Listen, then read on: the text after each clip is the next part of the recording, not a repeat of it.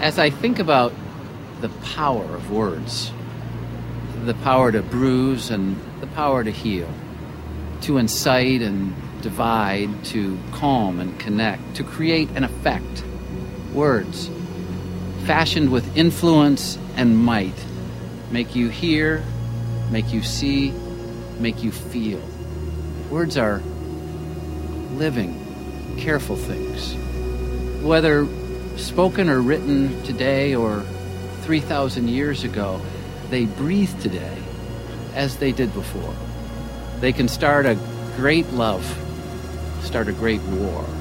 Their echoes are endless. Words define the heart, ignite movements, and sometimes less is more. In this case, it's just 16 words.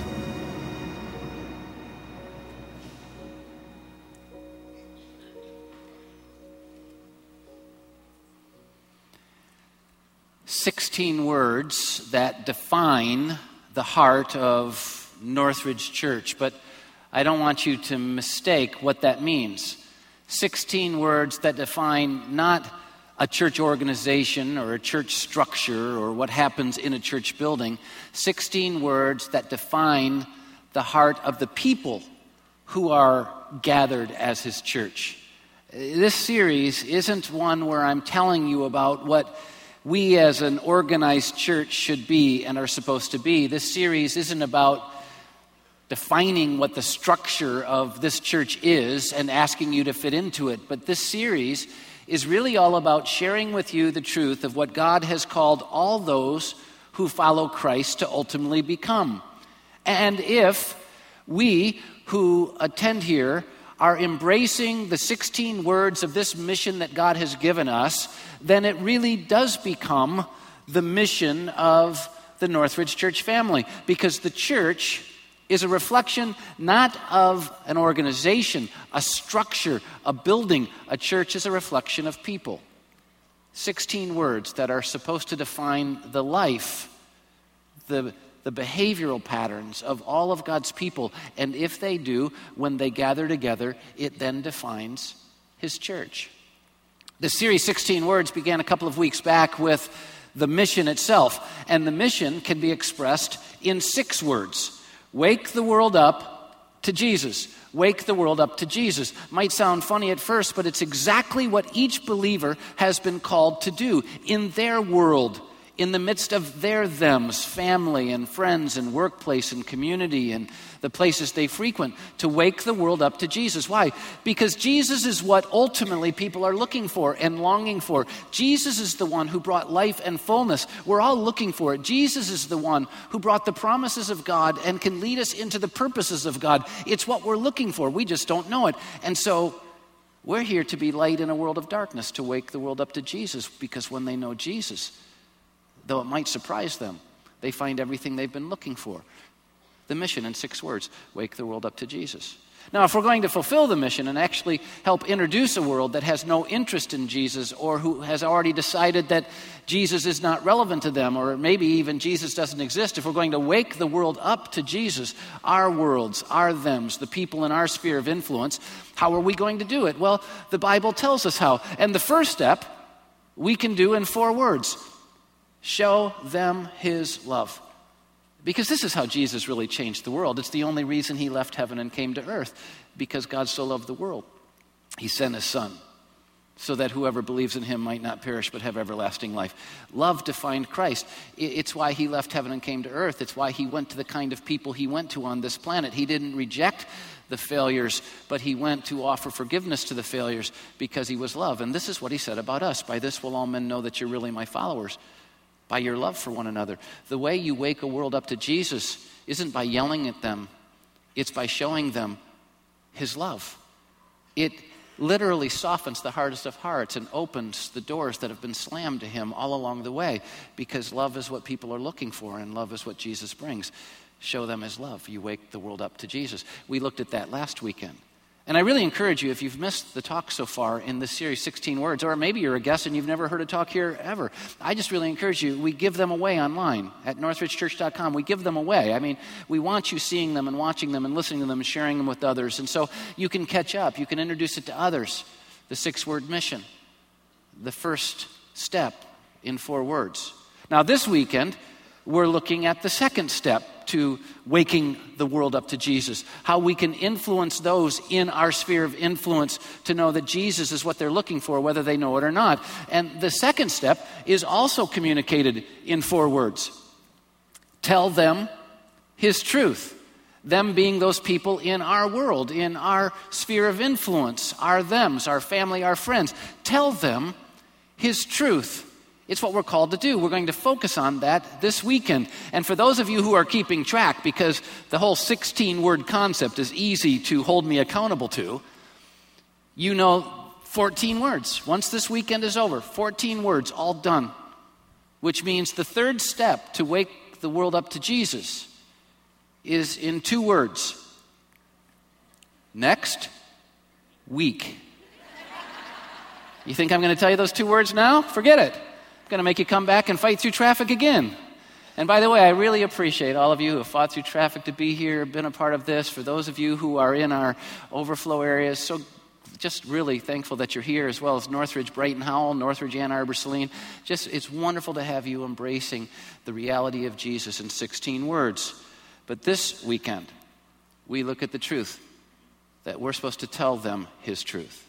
Now, to get into this, I believe it's important that we look at some stories. In fact, 3 stories. And I don't want you to look at 3 stories from my life, because just because I've lived my life a certain way and experienced certain stories doesn't mean it's how you're supposed to live your life. And I'm not going to share with you stories from other people in Northridge Church, because just because some people are living out their stories in a certain way and having certain experiences doesn't mean that's how you're supposed to do it. I'm going to share with you 3 stories from the Bible that Jesus made very clear were supposed to be metaphors, representative stories for our lives. 3 stories that define what we're supposed to be as his followers. If you're here seeking and searching out whether or not Jesus is for you and God's truth is real, glad to have you here. We want you to see underneath the covers to what it's all supposed to be about. No secret agendas. It's the real deal. So, what are the 3 stories? Well, the first story is about a guy named Andrew. Andrew. If you're newer to the Bible, you wouldn't know this, which is okay, but if you're older to the Bible, you will. Andrew was one of the original 12 followers of Jesus, called to tell his world Jesus' truth. One of the original 12. Well, when he first came to Christ, he was a respected member of his community. And you can read about Andrew in this particular circumstance in John chapter 1, beginning with verse 35. But he was already a religious guy, already a very respected member of his community. He was a respectable son, a respectable husband, a respectable fisherman. He was a respectable guy in his community. But he discovered what all of us need to discover. Being a person of respect, being a successful person, being a person that's admired isn't enough. You can still be empty. You still have a great need. Well, he finally discovered Jesus. He woke up to Jesus. John the Baptist introduced him to Jesus, and Andrew woke up to Jesus and realized, this is what I've been looking for. This is the one I've been looking for. This is the light, the love that I need, the hope that I've been looking for. And immediately, look what happens in John chapter 1, verses 40 through 42. Andrew, Simon Peter's brother, was one of the 2 who heard that John had said, and who had followed Jesus. And the first thing Andrew did, and you might want to mark those words, the first thing Andrew did when he woke up to Jesus was to then go and find his brother Simon Peter and tell him, we have found the Messiah, that is the Christ, the promised one of God. And Andrew brought Peter to Jesus. Now, once again, if you don't know a lot about the Bible, this isn't a big deal to you. But Peter became one of the most significant beginning followers of Christ. He became an apostle. He became a big part of the early days of the Church of Jesus Christ being spread to the world so that we might have it in our generation in the 21st century. Peter's a big deal. How did Peter discover Jesus? One way. When Andrew woke up to Jesus, he then went and found Peter. And he told his brother, the truth. There's a second story. It's the story of a Samaritan woman. a Samaritan woman. Now, you need to know, in the culture in which this particular story comes from in the Bible, this woman had 2 strikes against her. The first one was that she was a woman. Not that being a woman's a problem. God created women in his image just as he did men, and we highly value the fact that God has gifted and designed women to make a big difference in this world. But in that culture, in that day, they demeaned women. And so to be a woman was to have a strike against you. What a sad reality, but it was the reality. And she was a Samaritan, second mark against her, because Samaritans were demeaned people in that particular culture, considered to be of less value, of less significance than other people. And that's wrong. It's sad, but it was the reality. She was a Samaritan and a woman. And she had another strike against her. She had made some really bad choices in life. In a world of self-piety and self-righteousness, when people look down their nose at other people, I know that doesn't happen today, but in that culture it did. In a world like that, she had kind of gone through husbands like paper plates, been married 5 times and none of them worked. And so that she was finally just testing people out without marrying them.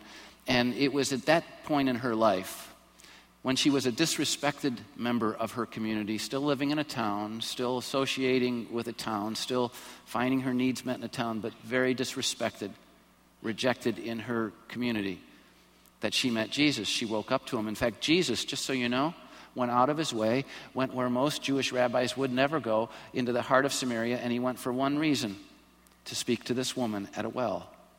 She showed up at the well, and she was gathering water for herself, all by herself, because she came at a time of the day when other people wouldn't come. Why? Because she was a disrespected member of her community. And Jesus looked at her and said something that no Jew would say, "Hey, how about giving me a drink of water?" And it blew her away, because she was a woman, she was a Samaritan, he was a Jew, and not only that, but she had lived an immoral life. She was used to people not talking to her, not associating with her. And he said, "Would you give me a cup of water?" And she looked surprised, and he said, "If you knew who was asking you to give him water, you would actually ask him to give you water, because the water that you've been pursuing, it doesn't satisfy, does it? All the ways that you've been living your life leaves you empty and unfulfilled and broken. You're alone and isolated in this world, but the water that I give is the water of life and fullness. You're looking for light in a world of darkness. I can bring it. You're looking for love in a world of hatred. I can bring it. You're looking for a new life in a world where failure is final. Well, failure is not final. If you knew who I was, you'd ask me for that water." After a long discussion, she finally figured it out. This really was the one who could do it that she'd been looking for. She woke up to Jesus. She woke up to Jesus. And you know what she immediately did? It's surprising to me, because I wouldn't have immediately done this. If I was a disrespected member of a community, the last thing I would ever do when I found Jesus would go back to that community by nature. I mean, the last thing I'd do if I had good news is go back to the people who didn't deserve it from me. I'd go to new places, to different places. But she didn't. Look what she did in John chapter 4, verses 28 and 30, and then verse 39. "Then leaving her water jar, the woman went back to the town and said to the people who had disrespected her, 'Come see a man who told me everything I ever did. Could this be the Christ, the one?' And as a result of her story, they came out of the town and made their way toward him. And many of the Samaritans from that town believed in him because of the woman's testimony." Now, this is interesting. She had no influence over these people whatsoever. She was disrespected by them. But yet she still had influence with them. Why? Because when they saw the transformation in her life, what did they want? What she got. And so they went out to see this Jesus. And as a result, many of these people who had disrespected this woman because of her story, because she went to tell them his truth, discovered Jesus themselves. They woke up to Jesus. So a respected member of the community, Andrew, the minute he woke up to Jesus, he went and told his world, Jesus' truth. A Samaritan woman, a disrespected member of her community, as soon as she woke up to Jesus, immediately went back to her town, and she changed her town because she told them his truth. And then there was Legion. Weird name, Legion. He was called that because he was filled with so many evil spirits that he didn't speak with one voice but many. I mean, this is a split personality guy if there's ever been one. I mean, Legion.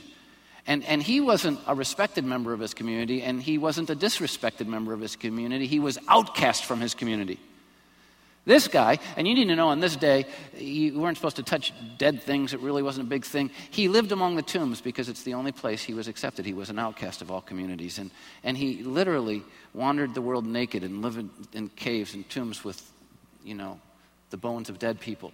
He was an outcast of the community. He was a messed up, broken person. But Jesus left Capernaum, where he lived, and got in a boat with his followers and diagonally went across the Sea of Galilee to the community where this guy was from, called the Decapolis, the place of 10 cities, Roman cultured cities with marble and power and education and influence and wealth, beautiful cities that this guy had been thrown out of. And Jesus came to the Decapolis, and you'd think he'd go to the places of power and to the people of influence, but he literally traveled all the way across the Sea of Galilee for one reason, and it was to see this man who no one wanted around. Walked up to this man in the midst of those tombs with this guy naked and crazy. And he said, "What's your name?" Now, I don't know where you are in life, but I do know this. You fit one of these categories. You're either a respected member of your community, but still finding yourself empty if you don't know Jesus, or a disrespected member of your community looking for hope in all the wrong places if you haven't found Jesus, or a total outcast. But here's the good news. Jesus is relevant to you wherever you're at, whoever you are, whatever you've done. He cares about your name like he did this guy. And then ultimately, a long story short, this guy woke up to Jesus, and Jesus cast out all of these evil influences in his life, and this guy became normal, only with Jesus, filled with light when he had lived in such a world of darkness, filled with love when he had come from such a world of hate, filled with hope when he had lived nothing but despair. Jesus delivered him. It's an amazing thing. But then look at how the story continues in Mark chapter 5, verses 18 through 20. As Jesus was getting into the boat, he was getting ready to leave. He only came for this one guy. And so after dealing with this one guy, he was getting into the boat, and the man who had been demon-possessed begged to go with him. But look at the next 5 words. Jesus did not let him. Now, I don't know about you, but every once in a while, I think God's making a mistake. I don't know about you, but every once in a while, I think, what's your deal? And this is one of those times I go, this guy's an outcast of everybody who's ever known him. He's never been loved by anyone until you loved him and cared about his name. And now you've just delivered him, and he's been given a whole new life, a whole new story, and he wants to go with you. Sounds like a reasonable thing. And so he says, "Hey, can I go with you?" And what's Jesus say? No. What, wasn't there room in the boat? I mean, this is a problem from my view. It's like, what? Why would you say no? It doesn't make any sense to me why he'd say no. And then look what Jesus says. This is what he said. "No, you can't go with me. Go home to your family, the ones that had thrown you out and not want anything to do with you. Go back to your town, the ones who threw you out, didn't want anything. Go home to your family. Tell them how much the Lord has done for you and how he's had mercy on you. You go fully clothed, fully transformed." And they're going to go, "What in the world happened to you?" And you're going to be able to do what you're supposed to do. Tell them his truth. Tell them about Jesus. And so the man went away and began to tell in all of the Decapolis how much Jesus had done for him. And all the people were amazed. If I could just point out a couple of things. The first thing is, I don't think most of us would have done this. I think most of us would have been PO'd at Jesus and said, "You don't have a clue what you're talking about. You're not who you measure up to be. You don't love me at all. This was all some kind of manipulative religious trick. I mean, why can't I even go with you where you want to go?" We would have been mad. We would have then started throwing a pity party, and we wouldn't have obeyed him. We would have gone out and done our own thing because obviously he doesn't love us. But this guy had been so transformed by Jesus that he decided, even though Jesus wouldn't let him go with him, he was going to trust him even though he didn't understand. And so he just went and told a story. And then all the people in these well-cultured cities, these cities of influence that ultimately influenced the world, heard his story, and they were amazed. And there's more to this story, because when Jesus left in his boat and wouldn't let this guy go, everybody in the Decapolis wanted him to go at this point, because he had kind of cast all those evil spirits out of Legion into some pigs, and all those pigs kind of jumped into the Sea of Galilee. Wasn't good for the business of the area, and everybody came and out of fear said, "Get lost, Jesus, get lost. We don't want your brand of junk here." And so Jesus left, having changed one person. Isn't it interesting? They were more concerned about the loss of a couple of pigs than they were about the life change that just occurred in one of their outcasts. Isn't that interesting? Many people are more interested in the loss of business than they are seeing Jesus change lives. It's one of the reasons we don't tell people about Jesus, because we might lose our jobs, we might lose our respect, we might lose our reputation. It might not be good on the resume, but they threw him out. No one in the Decapolis wanted Jesus. In Matthew 15, we find Jesus coming back to the Decapolis. And I have it marked on your outline in Matthew chapter 15, verses 29 through 31. And an interesting thing's going on. No one wanted Jesus there when he left. When he came back, everybody wanted a piece of Jesus. The multitudes were coming from the Decapolis to meet this Jesus. And interestingly, they were bringing the physically challenged, the emotionally challenged, the spiritually challenged, the outcasts of their society and from their families. They were bringing them to Jesus. What had changed from when they said, get lost, to now they're saying, we want you? What had changed? Only one thing. This man had gone into his world, to his thems, and he had told them what great things Jesus had done. He had told them his truth. And it transformed these cities of power. You couldn't have gone in and won political influence if you wanted to. You couldn't have gone in and won respect if you wanted to. But this outcast had been so transformed that he changed the Decapolis, 10 cultured cities, by telling them his story of Jesus' truth. A little side note. One of these cities is a place called Sicida, and the bishop of Sicida was a member of the team that wrote the Nicene Creed, a very important document throughout church history. The Nicene Creed, big part of Christianity and church history. The bishop of Sicida would have never known about Jesus had it not been for this crazy outcast dude that Jesus wouldn't let in his boat, because he was supposed to go to his world, to his them, and tell Jesus' truth to those towns. Christianity flourished. The world changed. We know about Jesus today because of Legion going and telling them his truth. Why didn't Jesus let them in the boat? Didn't make sense at the time. Makes a lot of sense now, because Jesus knew this man would change the world. I don't know why Jesus isn't letting your life be what you think it should be. I don't know why things aren't all working the way you want. And I know, just like I do in my life, you're thinking that he's screwing it all up. But I'm going to tell you right now, he's got it right. And if you just trust him like this guy did, you'll be a part of experiencing the world as it was meant to be experienced. And without him, you won't. Now, what I want you to see from each one of these three stories is that they're all telling us the same thing. The first thing we're seeing in each one of these stories is that each one of these people woke up to Jesus. They woke up to Jesus. They discovered and experienced in him everything they were looking for, though they didn't think it would be someone like Jesus.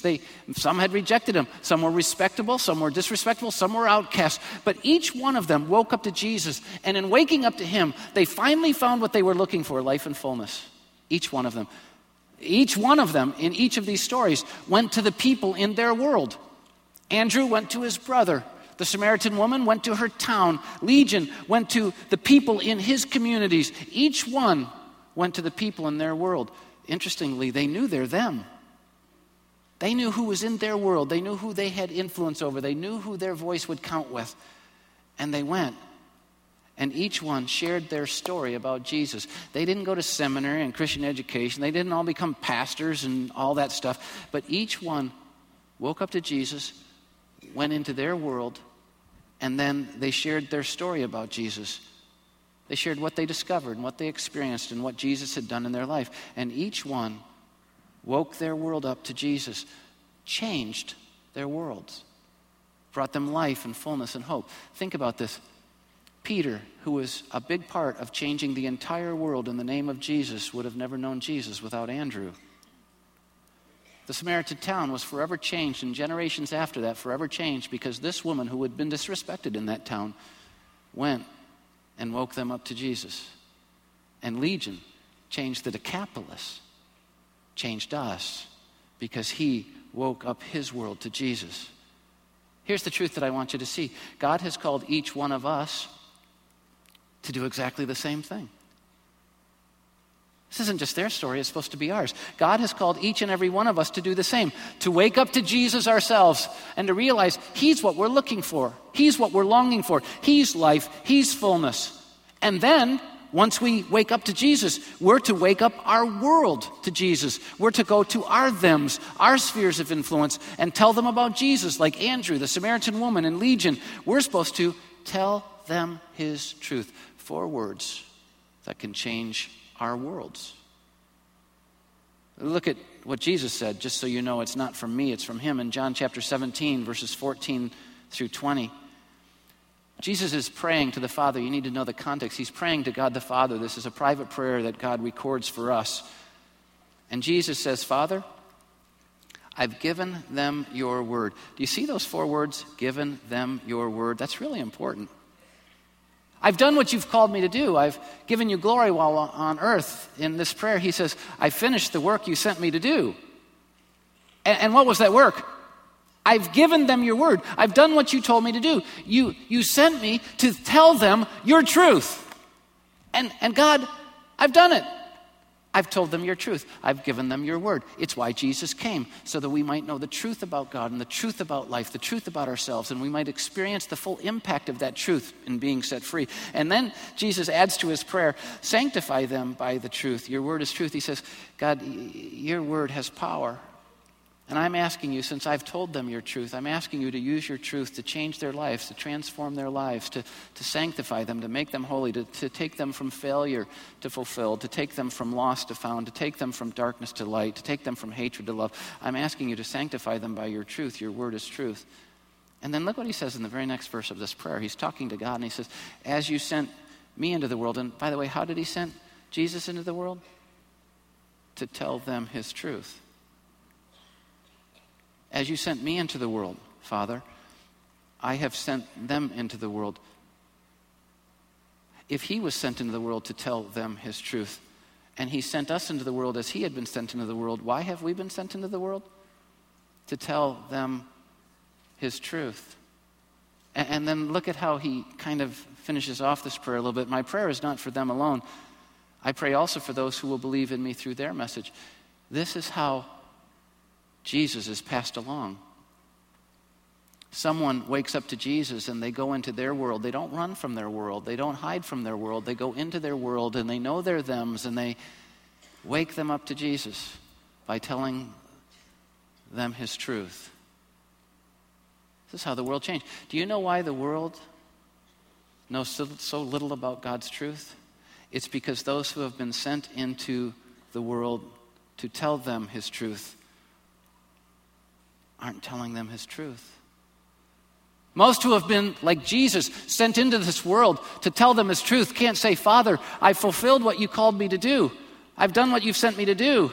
I've given them your word. I've told them your truth. No, most are secret believers, private believers. Most aren't spreading the truth because it might damage their business or their life or they're afraid. But it didn't happen with Andrew. It didn't happen with the Samaritan woman. It didn't happen with Legion. And as a result, those worlds got changed. The reason so much of our world doesn't get changed is because so many who have the truth don't tell them his truth.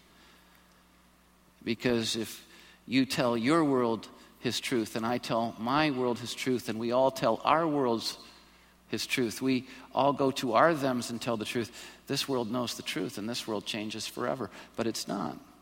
We've been sent like Jesus to tell them this truth. Now, if we're going to do it, I have found that there are reasons that I don't. There are reasons that I hedge my bets on this. There are reasons that I'm not passionate about it. And I bet if I'm right and you're a little bit like me, the same reasons would hold true with you. So this is some of the stuff that I've had to discover for me, and maybe it will help you as well. If we're going to really go into our worlds, our family circles, our workplace circles, our neighborhoods, our communities, and we're going to do what Andrew and the Samaritan woman and the Legion did, tell them his truth, then we first of all need to know the importance of his truth. We need to understand the importance of his truth. Without his truth, this world is forever enslaved. Without this truth, this world will ever be in darkness. Without his truth, this world will only know hatred instead of love, and conflict instead of peace. Without his truth, people will be looking for fullness but always being empty. His truth is vitally important. And just so you know, Jesus is the ultimate truth. We're supposed to be waking the world up to Jesus. He's the truth. He's the living word. In John 14:6, he said, I am the way, the truth, and the life, and no one gets to the Father but by me. He's the truth we're introducing people. He's the truth that can change the world. He's the truth that everybody in the world needs, and without which no one will ever truly live or be fulfilled. And yet the Bible, the written word of God, was inspired by God and breathed out by God to help us to know the truth, Jesus. In fact, look what 2 Timothy chapter 3, verses 16 and 17 says. The truth is so important.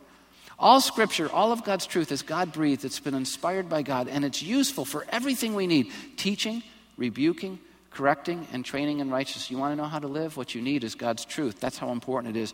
And then if you have his truth, it says the man of God, the person of God, can be thoroughly equipped for every good work. The written truth of God was given so that we might have everything we need to find and live and experience the life that he had for us. That's how important it is. But most people don't know because they've never heard. And most people haven't heard because the people who've been sent to tell them his truth are hiding his truth. We have to understand how important it is. Do you realize that your family, the people you work with, your community, every person you've ever met, any person in your sphere of influence will never have any hope, any shot until they know his truth? And you've been sent to tell them his truth. You hold the key. That's pretty important. It should drive you to do something with that. But it goes further than that. If we're going to tell them his truth, then it has to go beyond us knowing how important it is. We have to experience the impact of his truth. If I'm going to tell people in my world the truth, I need to be experiencing the impact of that truth. I mean, the impact. John 8:32 tells us what happens. Then you will know the truth, and the truth will set you free. When you really know Jesus, when you really know his truth, when you really apply it to your life, you experience freedom from all that used to drive you, from all the destructive patterns of life, from all the addictions and brokenness and healing and shame and all the darkness that drives you to hurt other people and to hurt yourself. The truth sets you free. And when you experience that for the first time, when you experience him setting you free, the impact of that makes you want to tell others. A good example, I think, of this is for me at least found in the issue of cancer. You know, cancer is an extremely deadly disease. I lost my dad to pancreatic cancer 12 years ago, and that's the closest person to me who's lost a war with cancer in that way. And so I know a little bit about pancreatic cancer, and I kind of watch the advancements and what's treatable out there and all that.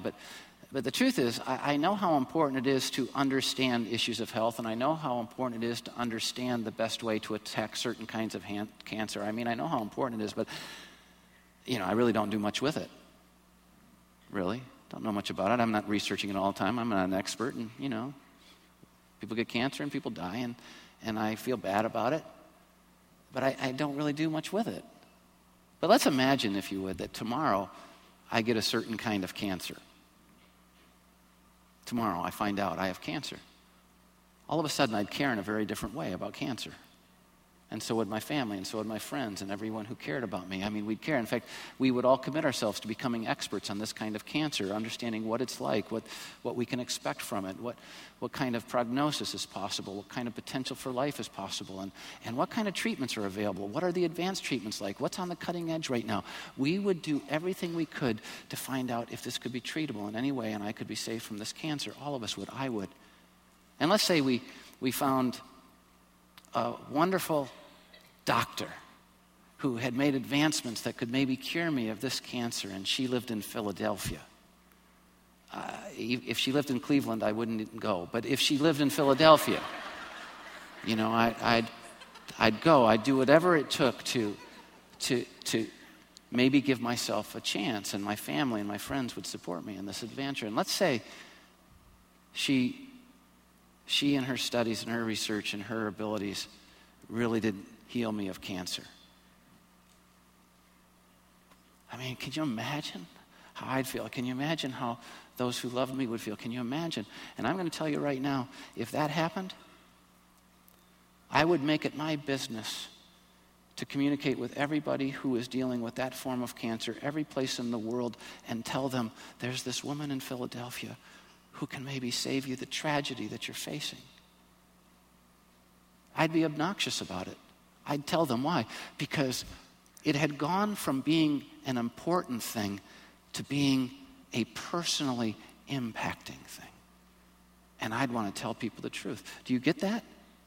Well, let me just tell you something. That's exactly what we've been sent to do in our worlds.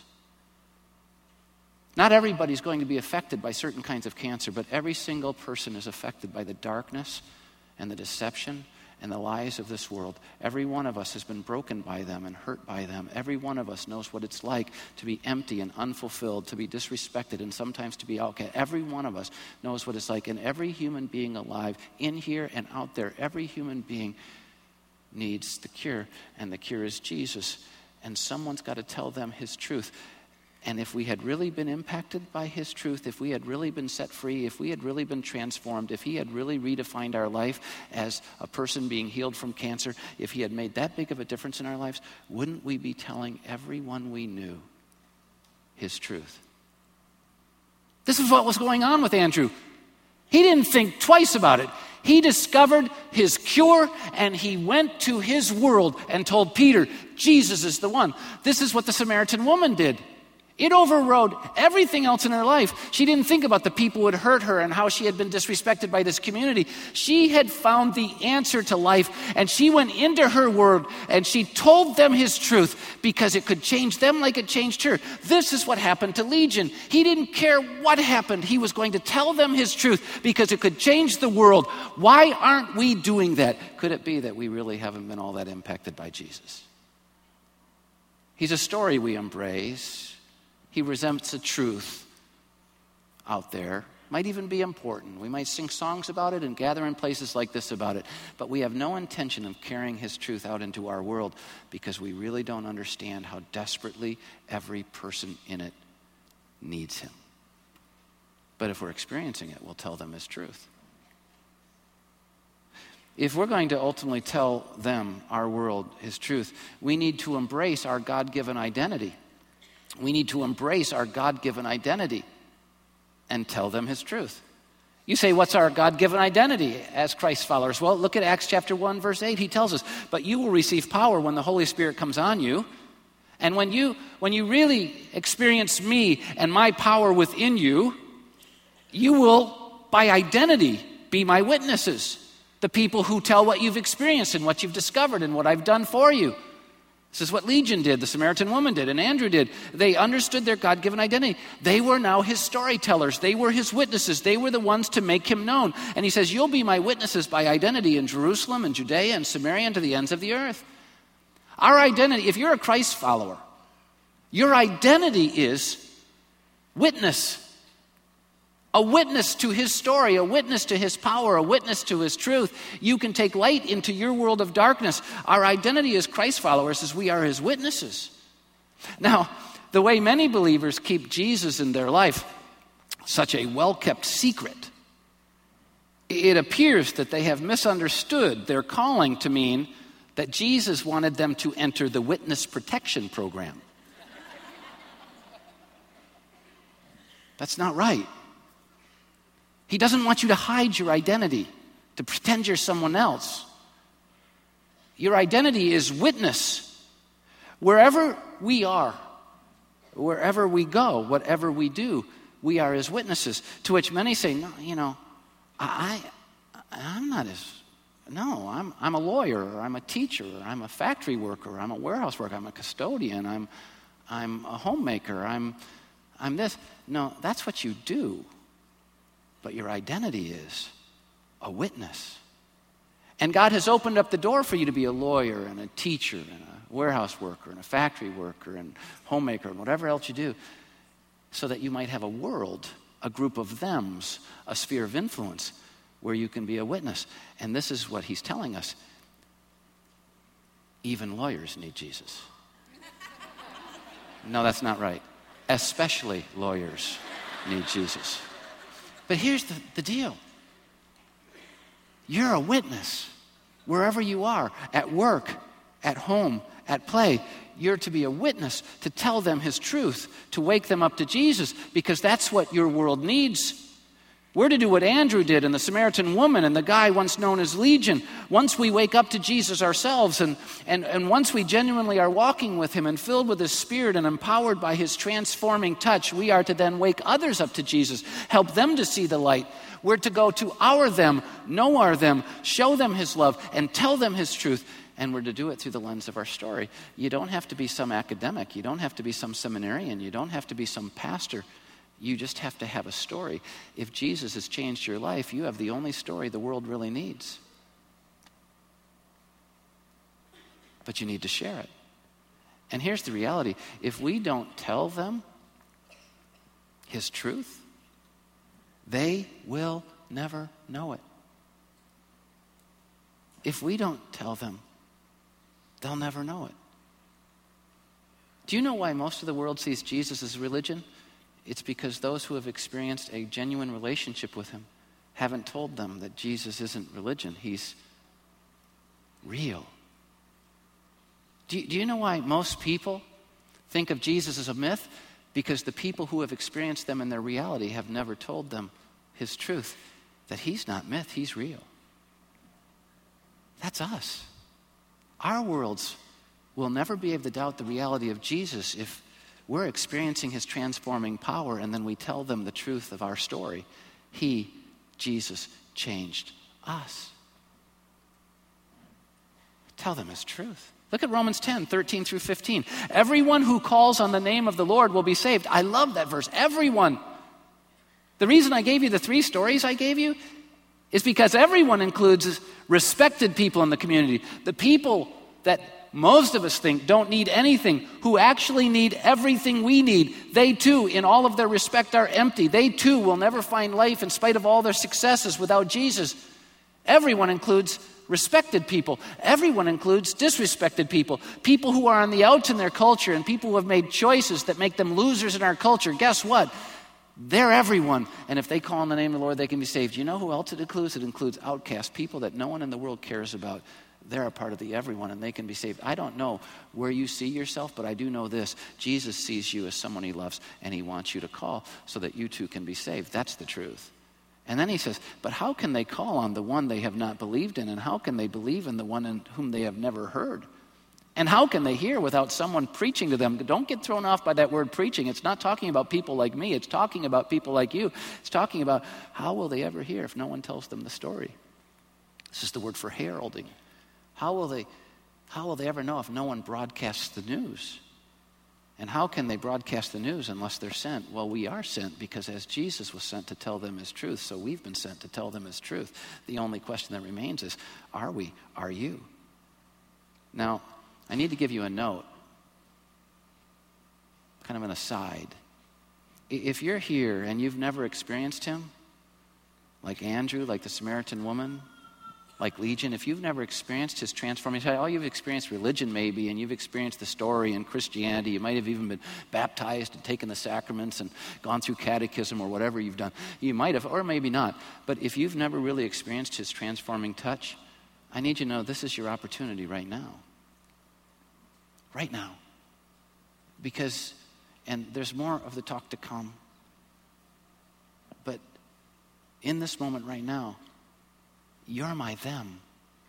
You see, God, for some reason, and I don't know why, but he's put you right now into the sphere of my influence where my voice can have an influence over your life. You're my them.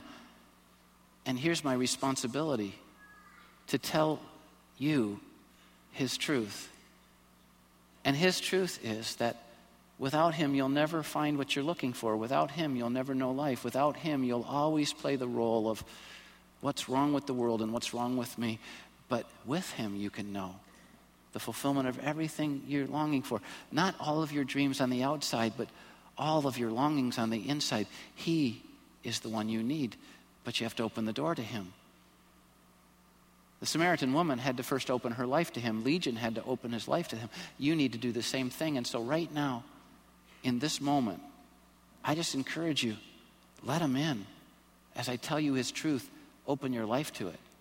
And so there's just a little section of the talk to come which ends it in a way that you need to be a part of. I'm going to ask if you would bow with me in a word of prayer just right now. And if you're watching online or a part of one of our Northridge Church at Brighton Howell or Ann Arbor Saline, I'm just going to ask you if you just bow your heads with me and engage this moment. If you've never experienced him, pray with me.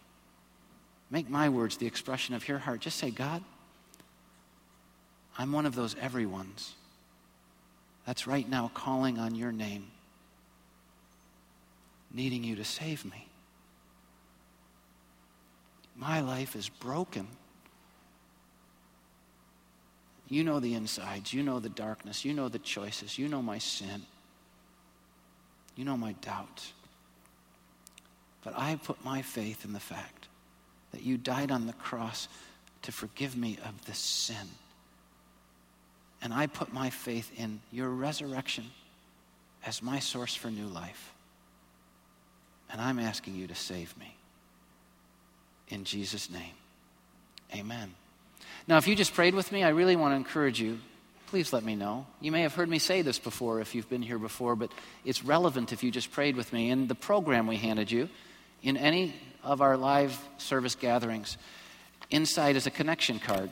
And you just rip it out, and on the front is a place where you can fill out your name and address, and on the bottom it says, "Today I prayed to receive Jesus." And if you did, I'm just going to encourage you, please fill it out. Put it in one of the boxes at all of our exits, and we're going to send you a letter about next steps that you can take in your relationship with God. And if you're watching church online and you've just prayed with me, hit the What Next button, and we'll do the same thing for you.